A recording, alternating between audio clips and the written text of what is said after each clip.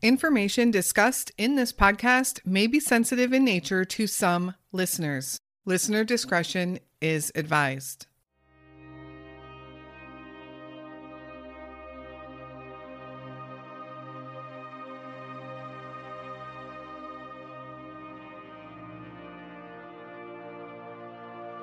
When 15-year-old Janteyl Johnson found out she was pregnant, she was shocked, but she wanted to keep the baby.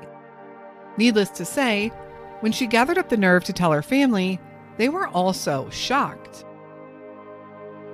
However, after the initial shock wore off and Janteyl told them she wanted to keep the baby, they made it very clear to her that they supported her decision and they would help her in every way that they could.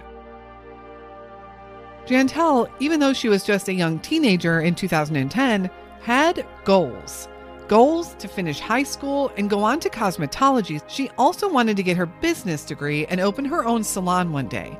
She loved doing hair, her own as well as others, and it seemed a dream that was well suited for her. On February 3rd, 2010, at 5 months pregnant, Janteyl went to school that morning, being dropped off as usual by her older brother, Prentice Jr. But shortly into her day, Janteyl wasn't feeling good, and she told her mom that she was going to go home for a bit and rest. She would walk home, and when her brother arrived later that afternoon to pick her up for a church function, Janteyl wasn't home. But the door was unlocked, and all of her personal belongings were still there. There was just no sign of Janteyl. To this day, we have no idea where Janteyl is or what really happened on that February day. Where is Janteyl Danielle Johnson?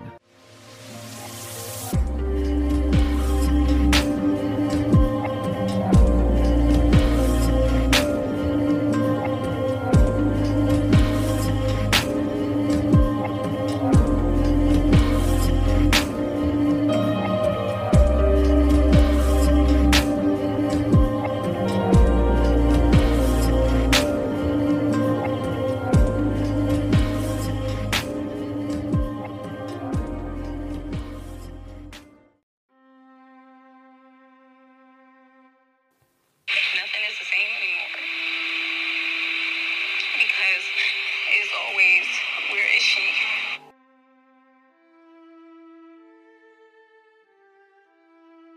This is where the horror story began. My mom called me and she said, I can't reach Puff. Her nickname was Puff. She said, I can't reach her. She's not picking up the phone. I texted her. Mommy's looking for you. I'm looking for you. Where you at? Are you okay? Call somebody back. Let us know you okay. I called my mom and I told my mom, something's wrong. She's not picking up for me. That's when my mom said, okay, we have to go to police. I just had this shiver come over me that something was wrong. Never in a million years I wanted to think that this would be the last time I've seen her hurt my sister.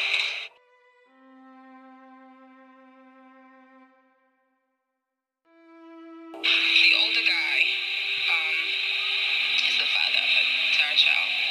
I asked her who the father was, and she told me it was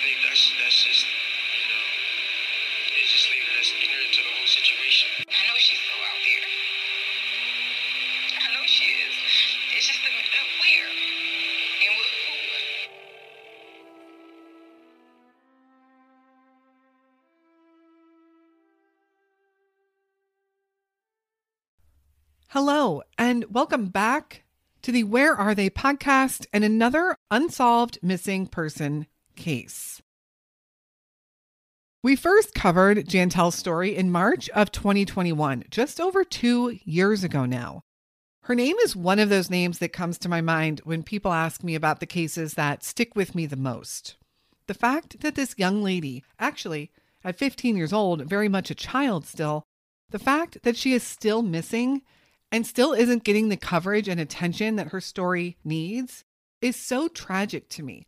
Something definitely happened here. Before we jump into Janteyl's story, I want to give a big welcome to Kip for joining us over on Patreon. Also, thank you to everyone who has sent in case suggestions. It's heartbreaking to know that there are so many cases out there that no one knows about, and those are the stories we need to tell. You can send me any suggestions or feedback anytime via social media or email. All of those links will be in the show notes. Now let's take a look at the story of Janteyl Johnson. Janteyl was born in Newark, Delaware on September 8th, 1994. As a baby, she had chubby, puffy cheeks, which gained her the nickname within her family of Puff. Her friends in school were also known to call her Jay. Janteyl lived with her family in the Autumn Park Apartments in Newark. Newark is a city in Delaware, also near both the Maryland and Pennsylvania state borders. Janteyl grew up very close with her older brother, Prentice Jr., who was about 2 years older than her, and her sister, Janelle, who was 8 years older than her. Janteyl was a sweet girl, very likable, was never known to cause any trouble as a kid. She also had a lot of hobbies. She loved to run track in school and loved doing hair, hers as well as others. In fact, her dream was to own her own salon one day. Janteyl was also a huge fan of Betty Boop and collected anything that had Betty Boop on it. She attended Glasgow High School, just about a mile from her apartment. Her brother Prentice would drive her to school in the morning, and her mom would head off to work out in Philadelphia. It's not uncommon for people in Newark to commute to Philadelphia, but it is about an hour-and-a-half commute each way. A few months before Janteyl's disappearance, Janteyl was afraid that she might be pregnant, and she went to her older sister Janelle for help. Janelle was 23 at the time and had kids of her own. A pregnancy test did confirm their fears, and together they went to tell the family. Her mom was shocked and upset at first, but after talking to Janteyl at some length and Janteyl telling her she wanted to keep the baby, her mom said she would support Janteyl and help her any way that they could. They all would. Janteyl said she was going to continue in school, and she still had plans to graduate and go off to cosmetology school and then business school, just as she had always planned. She still wanted to pursue those same dreams and goals that she had before she learned that she was pregnant.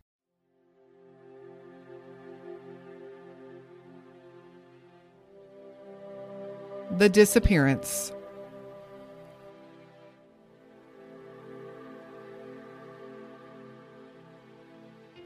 On Wednesday, February 3rd, 2010, Janteyl was dropped off at school by her brother, Prentice Jr., just as she was every day. But by mid-morning, Janteyl would call her mom and let her know that she wasn't feeling good and she was going to head home to rest up for a bit. She had some after-school activities at the school she wanted to go back for, and there was also an event at a church in Philadelphia that she was planning on going to that evening with her brother and her mom. Janteyl still wanted to go to those events. So Janteyl walked home as the school was less than a mile from her apartment. She texted her mother to please call or text her to make sure that she wakes up before Prentice Jr. would arrive to pick her up later that afternoon. Her mother said she would, but when that time came, her mom continued to text and call Janteyl, but she didn't answer.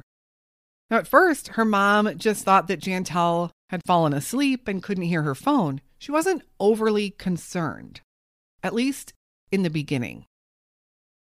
Later that afternoon, her brother arrived to pick her up, just as planned. He went into the apartment, noting that the door to the apartment was unlocked. But Janteyl was not there.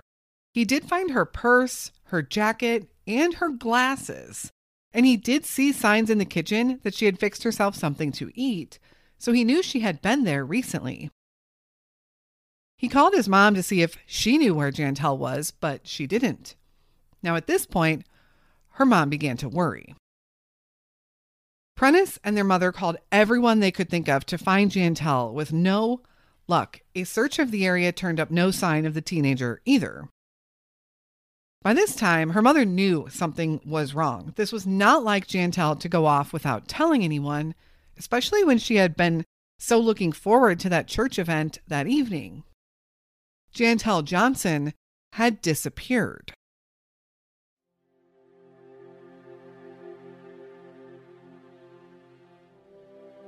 The search and investigation.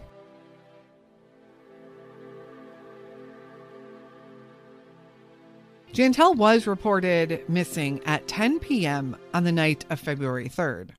Apparently, Janteyl had run away once before, but she had come home really quickly. But this fact, however, coupled with her situation and her age, led law enforcement to assume that she had run away this time also. But in her gut, her mom knew this wasn't the case. There was no conflict at home, and the family was being super supportive of Janteyl. Her family would continue to frantically search for Janteyl themselves, and the police officially classified her case as a runaway. The media wasn't interested in covering her case either, stating that they don't report on runaways. Janteyl's family kept the pressure on law enforcement for some action. Finally, a couple of days later, the police pulled Janteyl's cell phone records. They were able to see that the last incoming call she had was answered at 1:38 p.m. on the afternoon of February 3rd, and it was a call from a 26-year-old man. The same man that was the father of her unborn child. The police did speak to this guy and they dismissed him. They at least didn't have any other evidence to tie him to anything regarding Janteyl's disappearance. Interestingly, Janteyl's phone last pinged in a neighborhood where this man's mother lived. Also important to note that this man has never been publicly identified. Janteyl's mom wonders if he came to see Janteyl that day and asked her to come out so they could talk. So Janteyl left the apartment with all of her belongings left inside and the door unlocked because she intended to come right back. The family said they always locked the door when they left. And remember, all of Janteyl's belongings were still in there, including her glasses, which she needed to see. So clearly, she couldn't have been planning to leave for any length of time, right? Her mom also believes that this man could have taken her against her will and maybe keeping her involuntarily. Maybe perhaps he was afraid of getting into trouble for statutory rape. At that time, he was 26 and Janteyl was only 15. And that's just what would come out shortly. This man allegedly wanted Janteyl to have an abortion because he was afraid of going to jail. Janteyl either didn't want to or couldn't, which made him really upset. But was he upset enough to do something to Janteyl?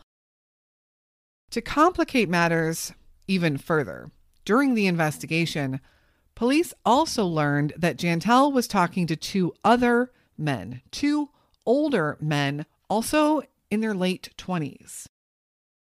In fact, authorities did question all three, but they also did say that only one out of the three men was cooperative with them, which doesn't necessarily point to them being guilty of being involved in Janteyl's disappearance, but it certainly could make them guilty of having some relationship with a 15-year-old minor, although we don't know for sure what those relationships might have been.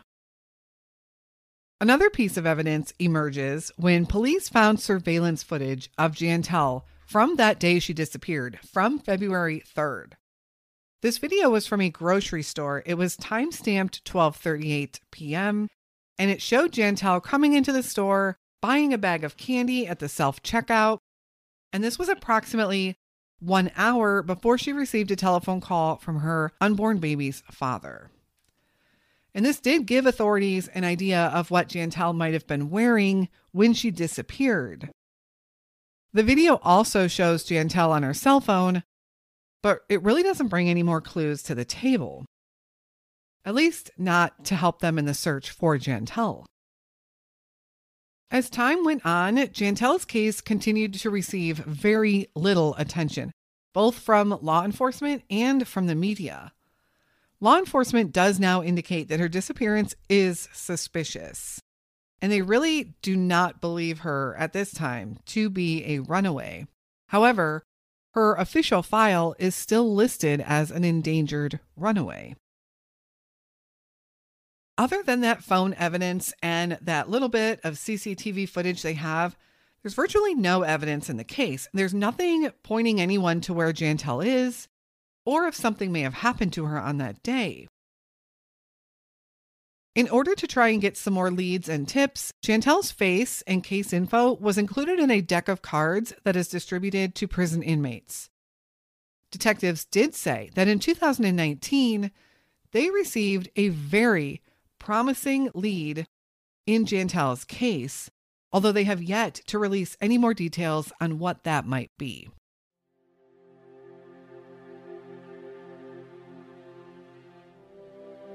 Newark, Delaware.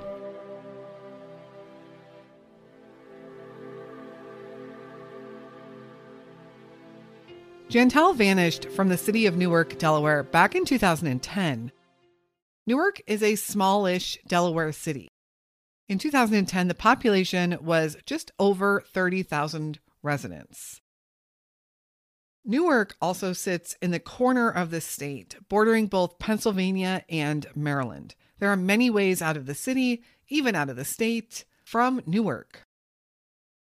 Newark is also surrounded by a large amount of public parkland, over 12,000 acres, in fact.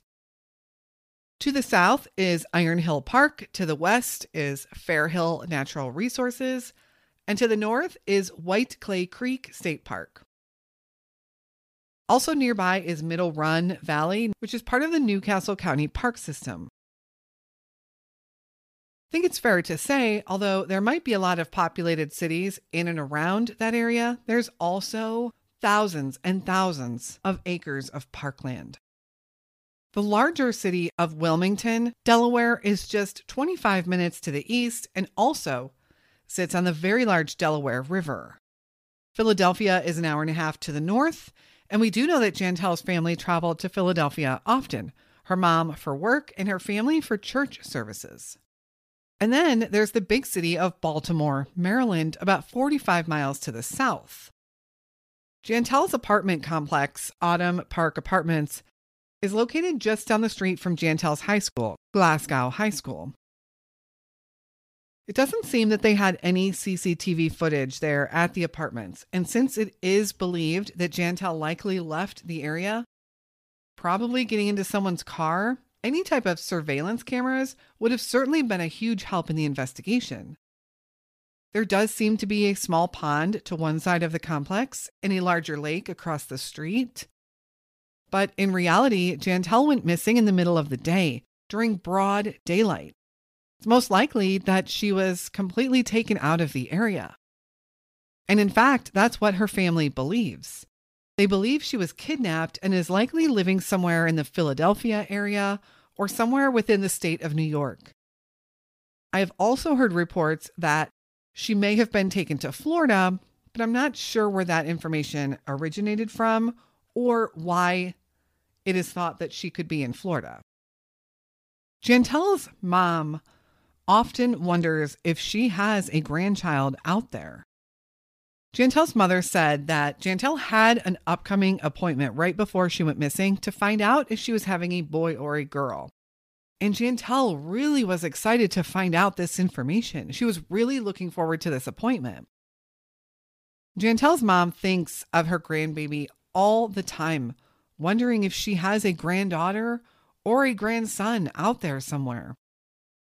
One would think that missing children cases are always covered the most, but you'd be surprised how many missing children cases I come across that received little to no attention.